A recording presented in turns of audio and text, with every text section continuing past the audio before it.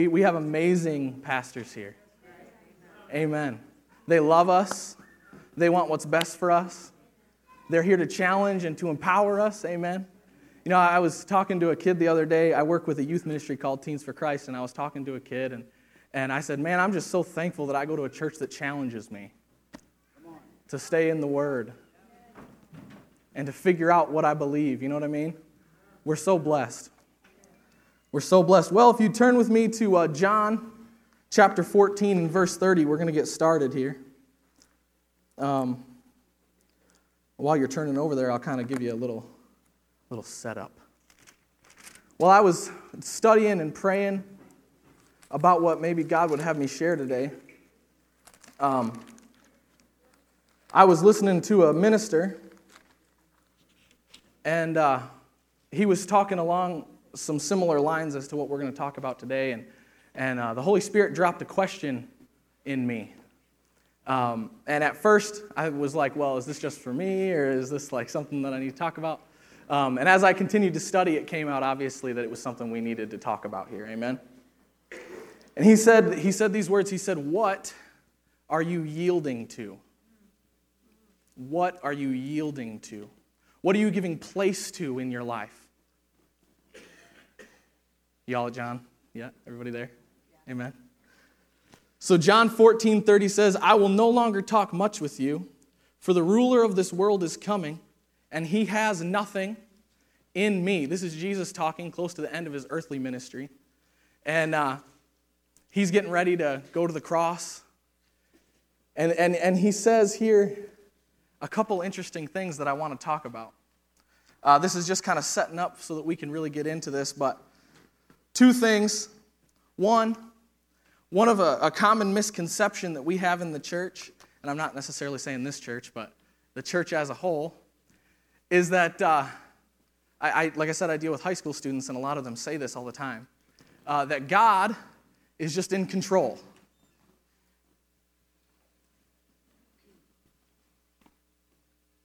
How many of you know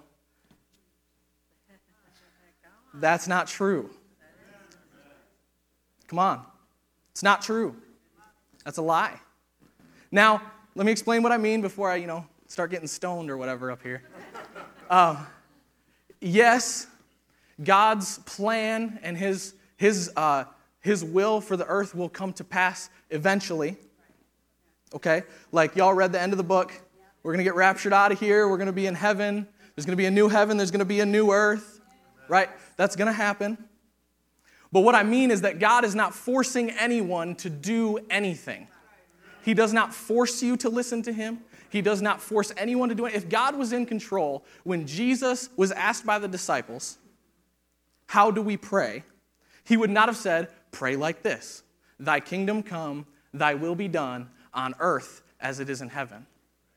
There would have been no reason to pray for His will to be done on earth, because if He's in control, He's already doing His will. How many of you know there's no crime in heaven? There's no murder in heaven. There's no sickness in heaven. Why? Because God's in control. So the first thing we got to understand before we get into this is that God's not forcing anyone to do anything. The only place on this earth where God is in control is where people are yielded to His Spirit. The second thing that Jesus says here is He says, the ruler of this world is coming. How many of you know that 2 Corinthians 4 and verse 4 calls Him the God of this world? We're talking about the enemy. We're talking about the devil. Okay? It says that he's coming, but that he has no place in Jesus. The Amplified says it like this: He has no claim on me, no power over me, nor anything he can use against me. Hallelujah. How many of you know that's a good news right there? And when I first read that, I thought to myself, well, duh, it's Jesus. Like, of course the enemy has no power over him, no claim. Well, apparently, there was an opportunity for Jesus to yield to something other than the Father, or He wouldn't have said this. Another common misconception that we have in the church is that Jesus did what He did because He was God while He was on earth. It's not true. While Jesus was on the earth, He was fully man. And He operated just as we are called to operate by the power of the Holy Spirit, by responding to the Word of God, right? Following the leading and the guiding of the Holy Spirit. You know, I think one of the reasons why people don't like to hear about that or talk about that is because it takes away one of our favorite excuses, right? One of our favorite excuses as Christians, and I'm going to come down off this platform. I'm going to take my phone, though. I lost my iPad, couldn't find it this morning. I usually preach off my iPad, so I got this little tiny screen to... Yeah, I do. But it takes away one of our favorite excuses. It takes away the excuse of, well, I'm only human. Of course I'm going to sin. Well, I'm only human, and, well, Jesus, he was the Son of God, so he was different.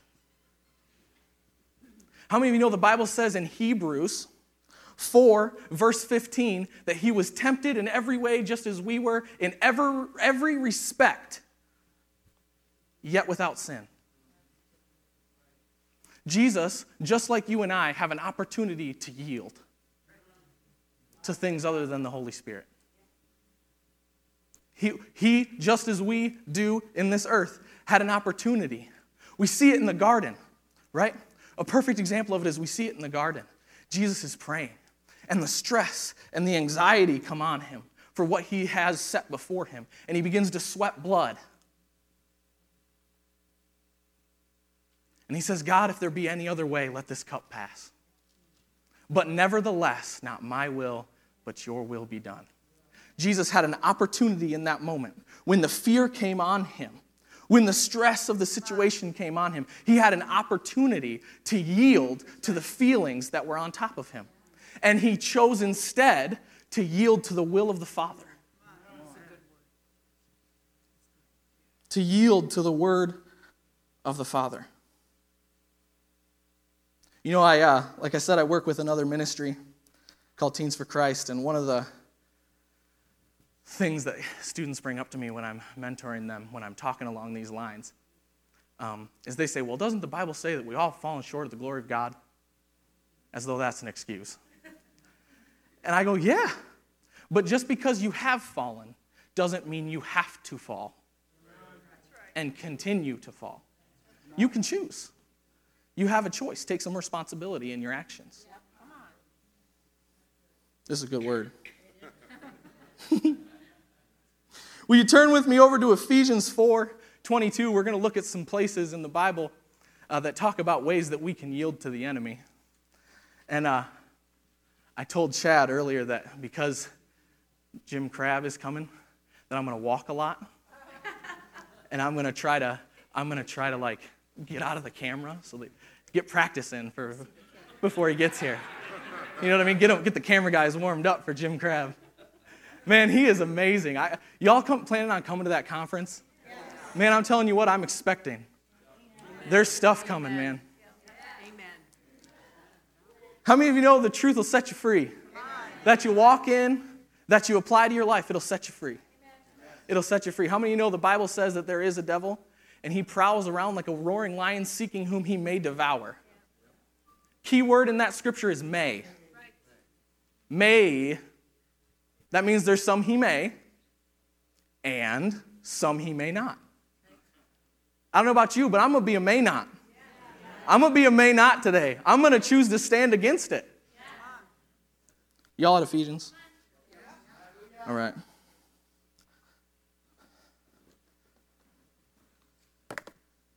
Ephesians 4, starting in verse 22, says, put off the old self, which belongs to the former manner of life and is corrupt through deceitful desires, and be renewed in the spirit of your mind.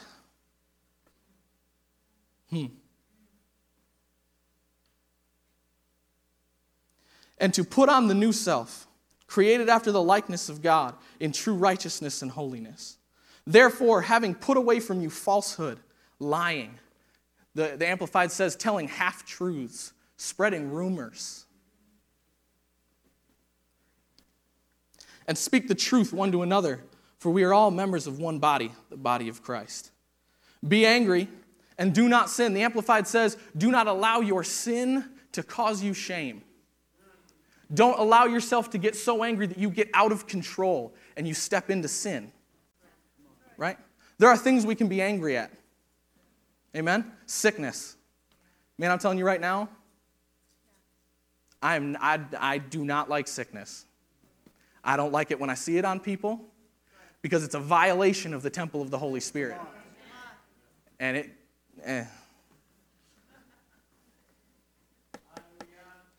says, be angry and sin not, and do not let the sun go down on your anger. Give no opportunity or place to the devil.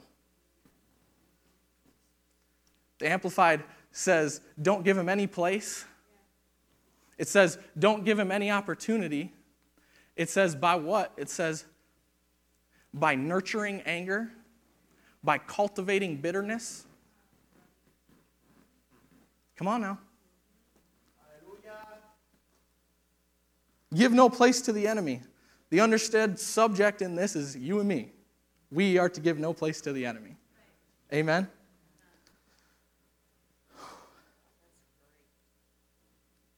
Feelings are a choice. Now, not to feel them, because feelings come on us, but to yield to them is a choice. Don't give any power to the enemy. Verse 28, let the thief no longer steal, but rather let him labor and do honest work with his own hands, so that he may have something to share with anyone in need. Let no corrupt talk come out of your mouths, but only such that is good for the building up and as fits the occasion, that it may give grace to those who hear it. Now, like I said, I work with a youth ministry. I work with this one here, and I work with this other one.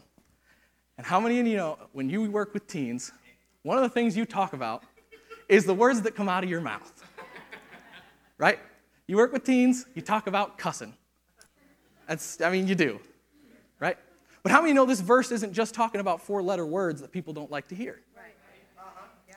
This verse is talking about the fact that words are containers. They're like cups. You can put stuff in them. You can communicate something to somebody without ever explaining what you're communicating to them with words. You can take the four-letter word what. Just the word what. How many of y'all have kids in here? How many of you know you can say what and mean a whole mess of stuff when you say what to your kids?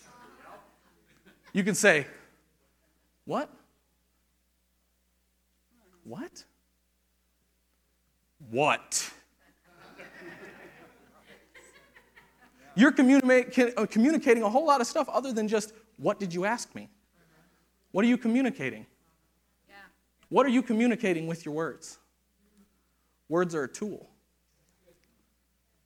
Words are a tool.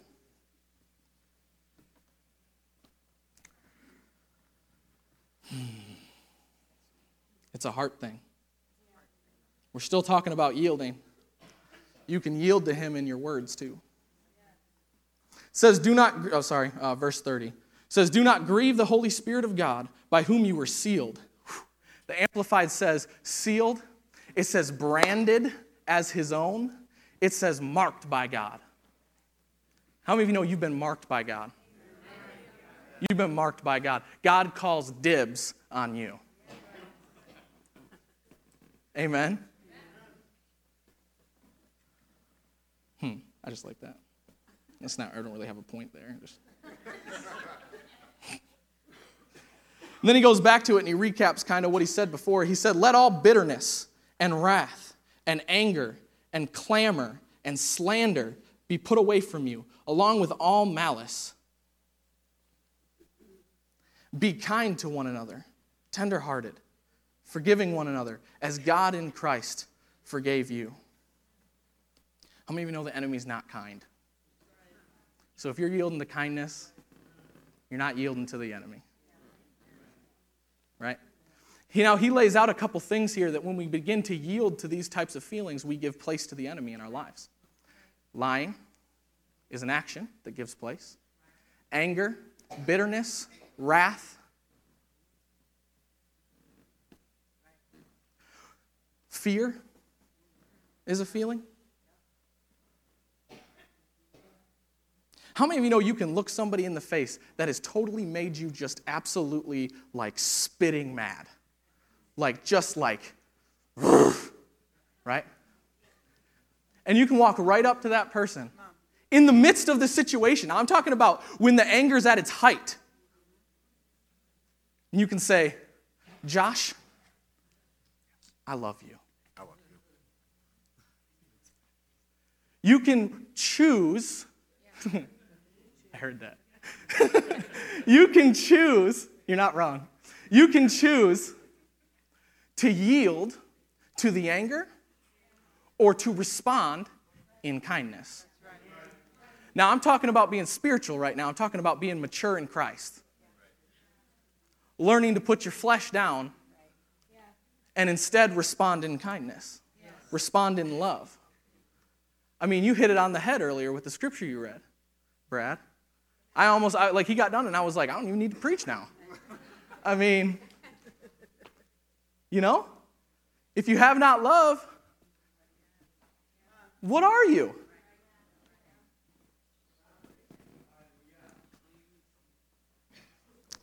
Amen, that's good. You need to learn how to catch yourself in the moment. Or at least start by catching yourself afterwards and apologize. Right? You need to start somewhere. Now I want everyone to look forward. Don't look at the person sitting next to you.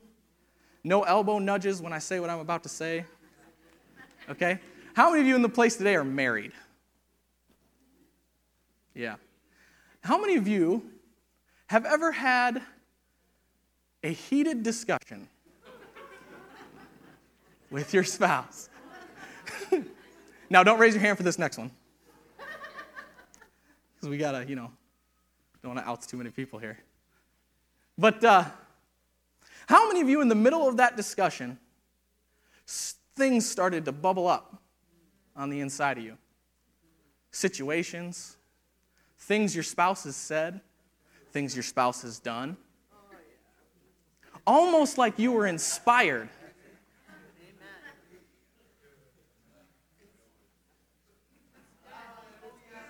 Almost like you were inspired.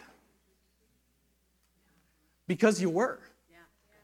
Now, you weren't inspired by the Holy Spirit. Amen. But you were yielded to something that inspired you. And along with all those memories come all the feelings that come along with that issue that you've harbored and nurtured in yourself. Right?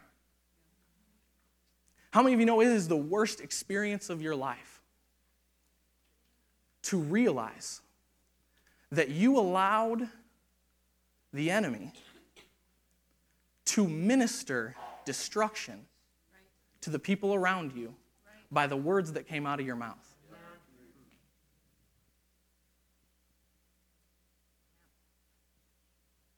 That's a rough do. No, I'm not, this isn't about condemnation, hallelujah. But there are some things we need to twist in our lives a little bit. Adjust some stuff. Get it working right. Amen? I work with high school students. And, you'd be amazed at some of the stuff that these students come to me and believe about themselves because of something that someone said to them years ago.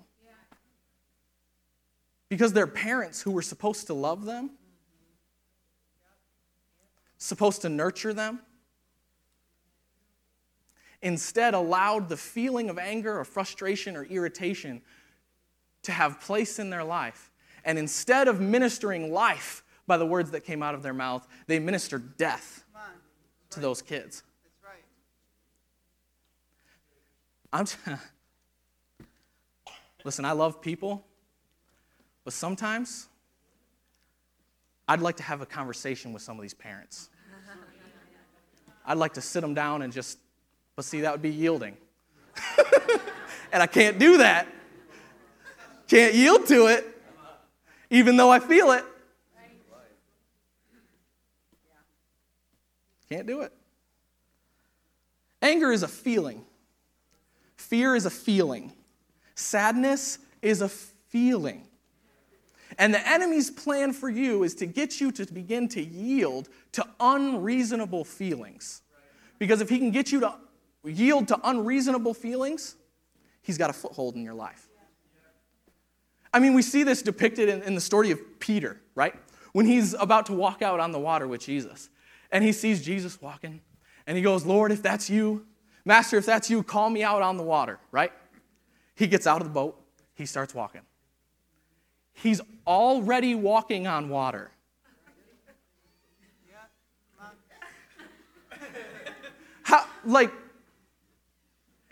And he starts walking on the water, and the winds start, and the waves are splashing around. And I don't have to be there to tell you that this is probably what happened. The enemy came, and he said, you can't walk on water. What are you doing walking on the water? You can't even walk through a mud puddle without getting your feet wet. Peter's already walking on the water.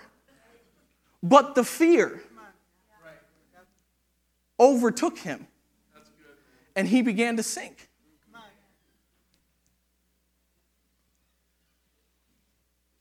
The miracle's already taking place. And yet he chose to yield. Fear is one of the most ridiculous feelings that we have. Now, I understand that there are certain things that you're afraid of, like obviously there's a feeling when you're like roofing a house and you get over to the edge and you're like, oh, this feels bad, right? Like that's like danger, don't jump off, like you're going to get hurt. I'm not talking about that kind of fear. The fear I'm talking, Jake knows what I'm talking about. Like when you're walking across the roof and you get one of those plastic sheets and your foot goes out. Yeah, you know.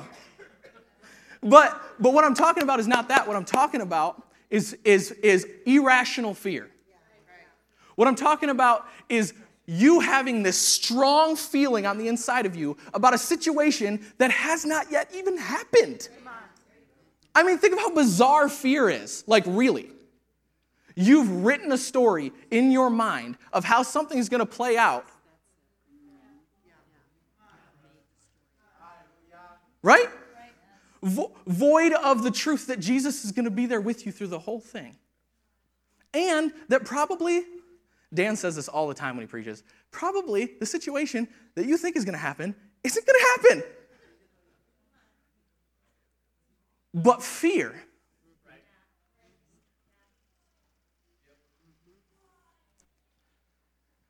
We can overcome this. Don't have to be slave to it. Just because a feeling is so strong doesn't make it right and doesn't make it true. The feeling is real, not negating the feeling being real. But how many know the Bible says that even when I walk through the valley of the shadow of death, I will not fear. I will not fear. Not I won't feel fear. Not I won't feel afraid. I will not fear. You can stand up in the midst of one of the most terrifying situations of your life with all the fear that comes around you. Let's say you get a bad report from the doctor. And that fear is resting on you. You're in the valley of the shadow of death. And you can stand up in the midst of that fear and say, I refuse to fear. I refuse to allow this feeling to have place in my life. You do the same thing with depression. Well, how do you know? You look like a happy guy. You don't know my life. I live on the joy of the Lord now. But how many know it's not always been that way?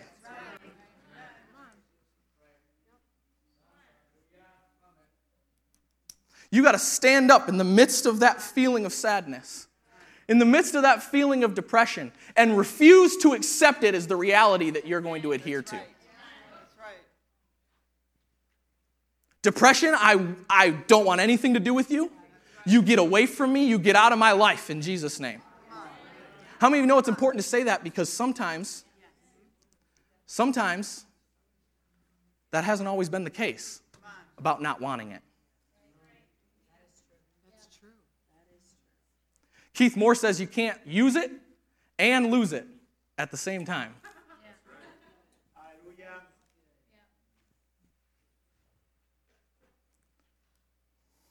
Well, you don't know what it's like. Listen, I'm not trying to belittle your feeling, but how about we don't belittle God's power?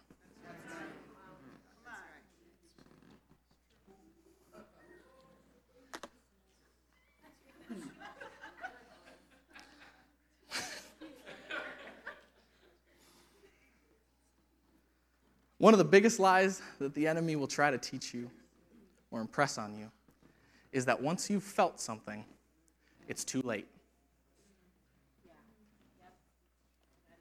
Once you've felt fear, you've already yielded. Once you've felt anger, you've already yielded. Once you've felt sadness, you've already yielded. That's a lie. That's a lie. You don't have to yield to it just because you feel it. If you don't believe me, let's look at the Bible. Go with me to Genesis 4. Genesis 4.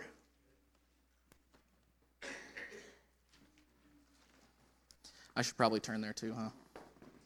That might be helpful. God is so good. His truth will set us free.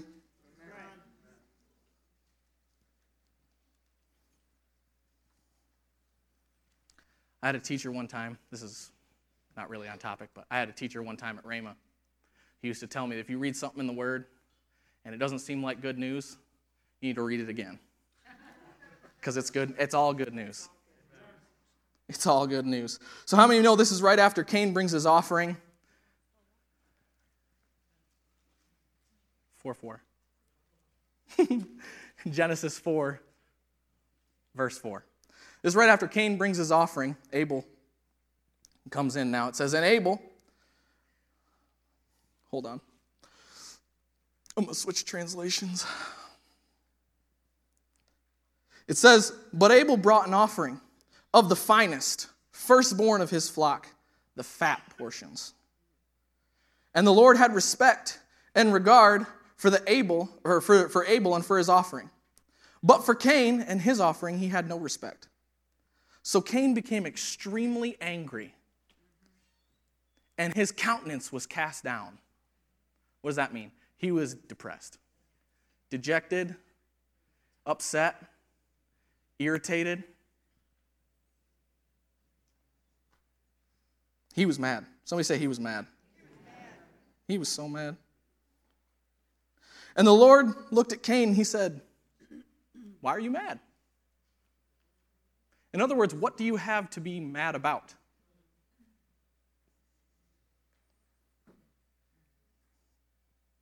If you do well, believe me, and do what I have told you is acceptable and pleasing to me, will you not be accepted? And if you do not do well, but ignore my instructions, sin crouches at the door. Its desire is for you, to overpower you. And then God says something absolutely amazing and empowering if you'll take it. He says, but you must master this. How many of you know God would not ask you to do something you can't do?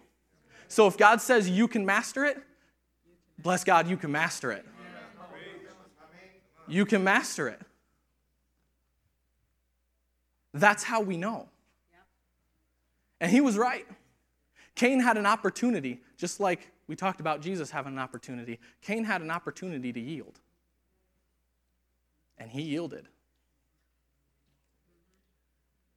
And a fluffy sheep brought to God ended in murderous rage.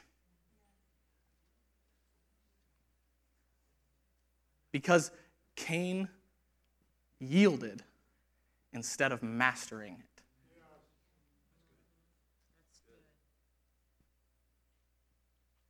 You know, one of the things that I think that Cain, or what God was saying to him is, he says, why are you so angry? What do you have to be mad about? And I think that that's another thing that we can learn from this story. So one of the things the enemy tries to do to us is get us to blame everybody else for the stuff that we're dealing with.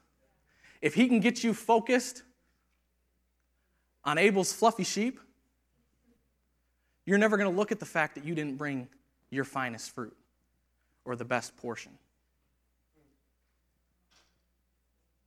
And you won't adjust anything in you because it's somebody else's fault that you're in the situation that you're in.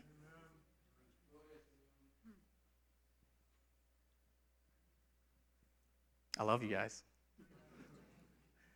I was reading this and studying it and looking over it, and I was like, God, why can't I just make everybody, get hyped? You know what I mean? Like it's been a minute since I preached, and I get to come in and talk about, this is awesome stuff. It's the power of God. It'll change your life. And when you step into it, you'll get real excited about it. But the stepping isn't necessarily fun. Right? Well, let's go on before we get lost here.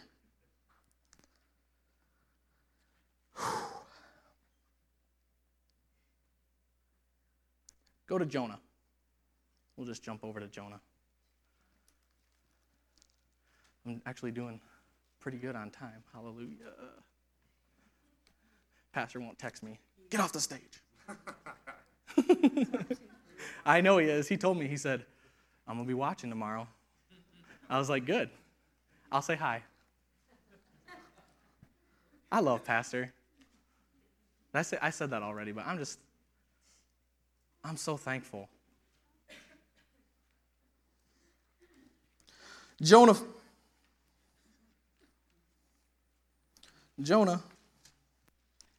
chapter 4, it's the last chapter of Jonah. There's only 4, nice and short. My kind of book.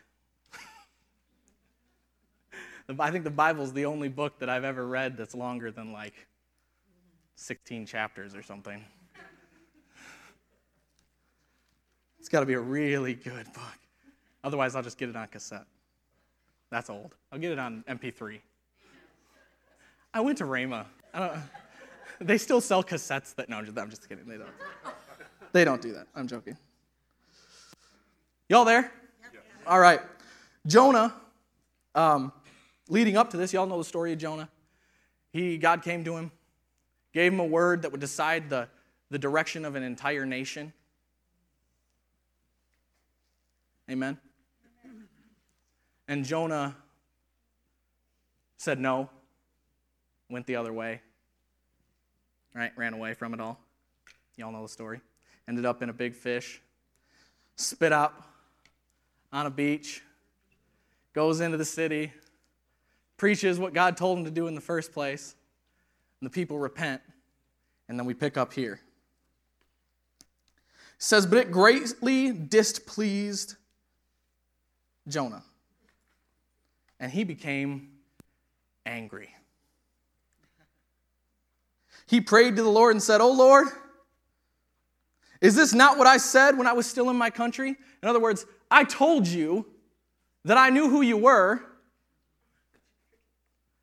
and that if these people who deserve death and destruction, in my eyes, because I'm Jonah, now he's a prophet, but he'd been yielding to the wrong thing. These people who deserve death,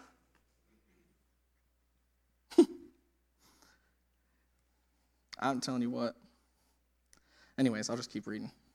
It says, when I was still in my country, that's why I ran away, because I knew that you are a gracious and compassionate God. What? Is it, yeah. He's mad about the grace and compassion of God. Do you see how yielding to the wrong thing can twist your view? Yeah.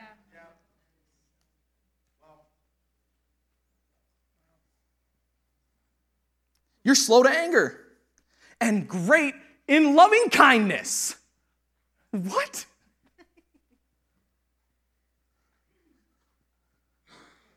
You're so good, God. And it makes me so mad. Now we're laughing. But how many know there's people in your life that God starts to bless them, and something rises up on the inside of you? Why do they get blessed? And I'm over here.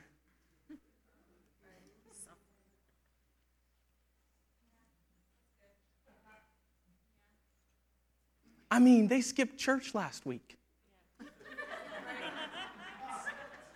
And you're still blessing them. Come on. It'll mess with you. Great and loving kindness. And when sinners turn to you, you revoke the sentence of disaster.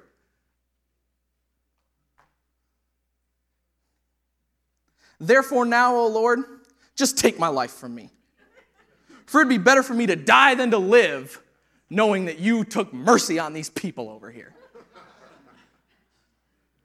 How many of you know when you yield to wrong things, you start to say some stupid stuff? When I was reading, and I've struggled with whether or not to share this story, but I'm just gonna. When I was studying for this, God brought to my remembrance something that happened to me while I was in college. Stephen Karbowski and Elizabeth, his wife, we were in class. And the director of the RMAI department at Rhema, the Rhema Alumni Association, walks into class. And he's a happy guy. Loves God, loves people, man. He just wants to see, college-age students grow and grab a hold. It's Doug Jones. Yeah. But he was upset. I mean, visibly upset. He walks up and grabs the microphone. Do you remember this? Okay. Grabs the microphone. He says, I want you to listen to me. He said, this thing you've decided to take on isn't a joke. And I said, okay. Yes, sir, Doug Jones. I had heard people challenge him in class before, and I was not about to be that guy. He said, I just got off the phone with the son of a pastor. They were at a youth thing at their church, and their dad was at home studying. And they walked in, and the son found his dad hanging in his bedroom.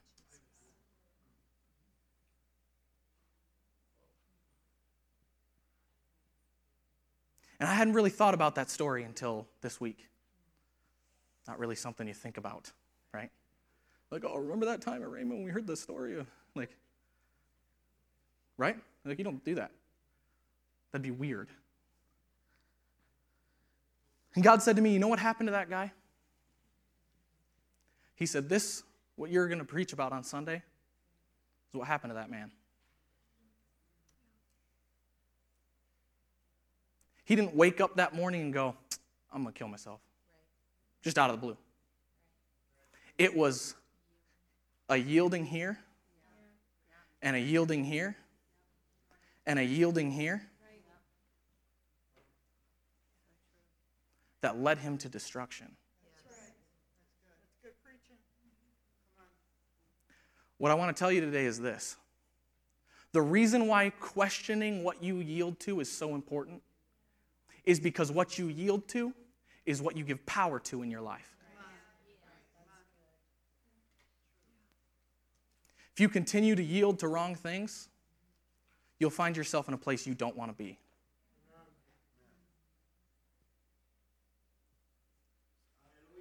I'm not talking about works for salvation. Come on now. Like, don't come at me, right? Like, what I am talking about is this. A.W. Tozer said that in our desire to ward off the false doctrine of salvation by works, we've thrown out salvation with obedience.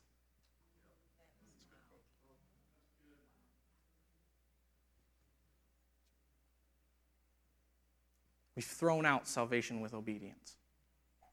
Not obedience for salvation. Get me now. This is good. I'm getting some stuff in my own life. You know how awesome it is? Maybe not a lot of you know this, but those of you who speak know this, that while you're up on the platform and you get under the anointing and you start to teach, the Holy Spirit teaches you stuff while you're talking.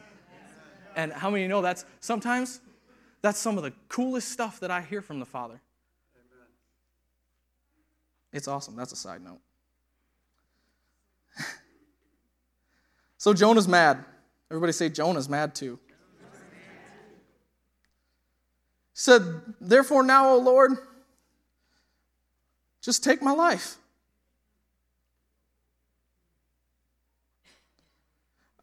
And the Lord's so gracious, isn't he? Instead of just coming after Jonah and being like, come on, grow up. He says it, but he says it in a way that has a chance of being applied and taken.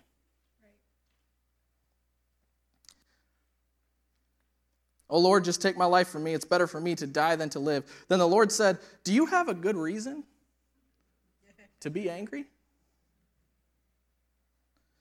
Jonah didn't answer. Read it. He didn't answer. God said, do you have a right to be angry? And Jonah went, I'm out. I'm not answering that question today.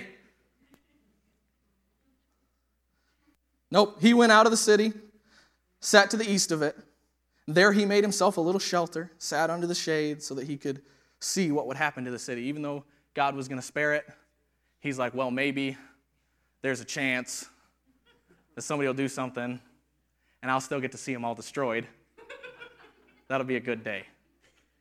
So he goes up. That's what he does. He says he goes up and waits to see what happens to the city. I'm not making it up. So the Lord prepared a plant, and it grew up over Jonah to be a shade over his head to spare him from the discomfort. Even in Jonah's disobedience, God still provides a plant to help him in his discomfort. Man, he's so merciful. And what he's doing here is, and you'll see it in a minute, he's setting Jonah up.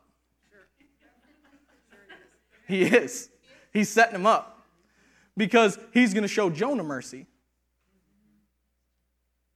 And hopefully Jonah will get it. So the Lord prepared a plant that grew over Jonah to be a shade over his head to spare him from the discomfort. And Jonah was extremely happy. Man, how quick it flips. How easy it is for us to flip-flop in our emotions. And we're so angry, and now we're so happy. And we're happy right now, and then someone cuts us off in traffic, and now we're mad again. And everybody's out to get you. And don't you know I'm the most important driver on the road? And you know what I mean? We allow little inconveniences to destroy our whole day because we're not mature enough to be like, oh, all right. Just keep driving. Didn't hit me. Don't know why I'm mad. The car's fine. Preaching to myself right now. I drive for a living. I do drive all the time. I'm telling you what, people in Tawas do not know how to drive. Especially FedEx drivers, from what I hear. I'm just kidding. I saw you the other day at Walmart. Anyways, he wasn't driving. He was being really nice. He was being Brad, loving people, doing his job. He didn't see me, though, because I like to hide when I go in the back room so people don't talk to me. I'm just being honest. All right, so Jonah left the city and he went out to the east of it, and there he made himself, and God raised this plant over his head to give him shade, to help him with his discomfort, and Jonah was extremely happy. For why? For the protection of the plant. I mean, felt good. It was hot. Good old plant. But then God prepared a worm in the morning. Sent the worm over there. And it ate the plant. And the plant died. And guess what Jonah did? He got mad. Because the plant died. So then the dawn the next day, and the worm came and attacked the plant, and it withered.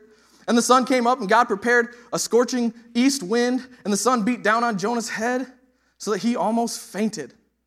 And he wished he would die. And said, "It is better for me to die than live."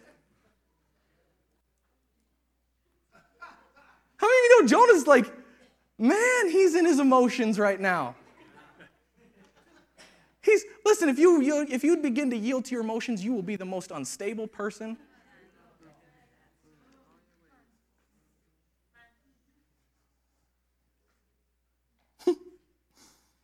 He just wished he would die. He's so mad about the plant. God said to Jonah, "Do you have a good reason to be angry about the plant?" This is in the Bible now. This is like, I'm not making this a true story that God felt was important enough to put in the Bible. And if you dissect it like we are right now, you'll see why. He said, back to God now, he responds this time. He says, "What do you mean, do I have a right to be angry? You killed my plant. And it's hot."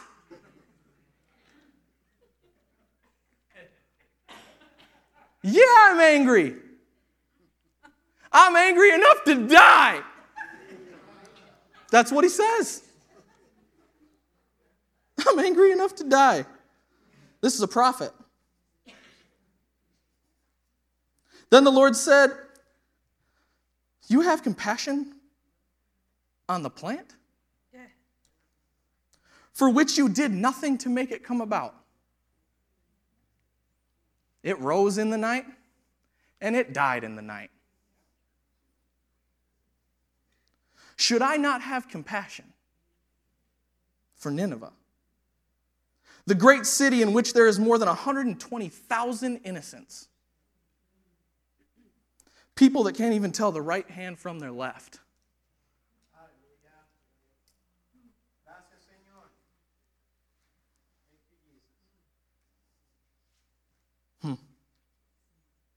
The Amplified says, "and are not yet accountable to sin." That's interesting. I'm going to have to do a little look into that. Don't quote me on this, but it sounds like he's talking about children. Yes. Is that right? Yes. 120,000 children. Means there's a whole mess more people than just that.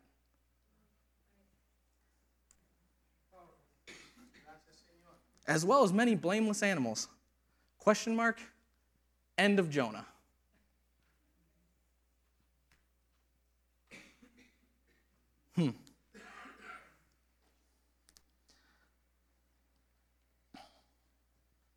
You know,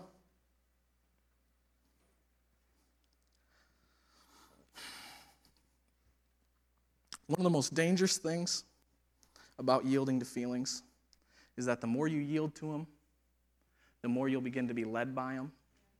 And the more that you begin to be led by them, the more they'll skew your perspective on reality.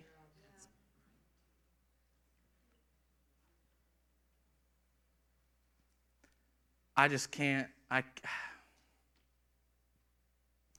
can't express, I think, how important it is for us to learn to master these things. To grow up, mature in Christ. Learn to put your flesh down. Not just yield to your emotions because it's how you feel.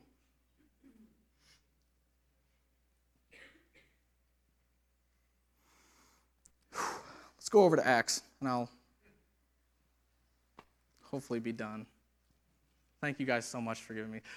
Anybody will give me like 5 more minutes? Raise your hand. 5, 10.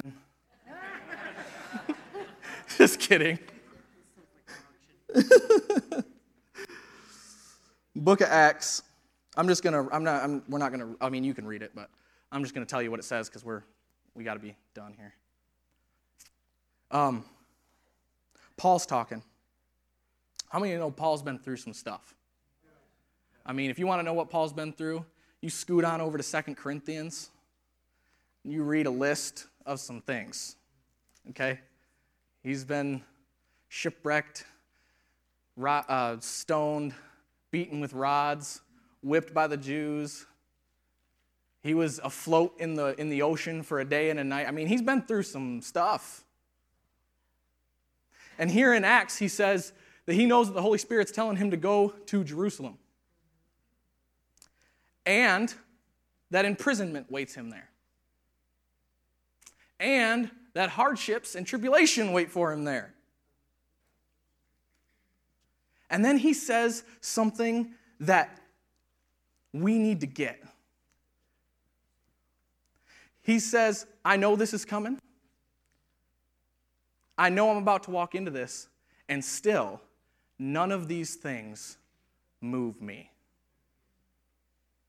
I will not be moved by my circumstances. I will not be moved by the feelings of fear or anger.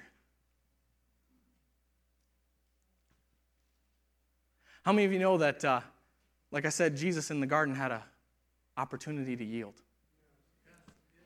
And he chose to yield to the Father instead of his emotions, instead of to the severity of the situation. He yielded to God. And through one man's choice to yield, salvation was paid for all of humanity. And through your choice to yield, come on now, if you choose to yield to the Spirit of God, you have the opportunity to change your family. You have the opportunity to change your city. You have the opportunity to change your nation. Paul yielded, and he evangelized the known world. What can we do? What can we do? I'll leave you with this. Philippians 4:6 says, be careful for nothing, but in everything with prayer and supplication and thanksgiving, let your requests be made known unto God. And the peace of God, which passeth all understanding, shall keep your hearts and minds through Jesus Christ. Finally, brethren, whatsoever things are true, whatsoever things are honest, whatsoever things are just, whatsoever things are lovely, whatsoever things are of good report, if there be any virtue, and if there be any praise, think on these things. Those things which ye have both learned, received, and heard, and seen in me, do, and the God of peace shall be with you. Amen. Father, I just thank you right now that we've heard your word. Father, that it's our now choice to yield to the word that's been spoken. We thank you for the courage and the power to do so. In Jesus' name. We love you, Lord. Amen. Thank you, guys. God bless you.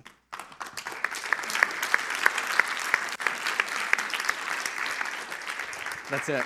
We're done. You can leave.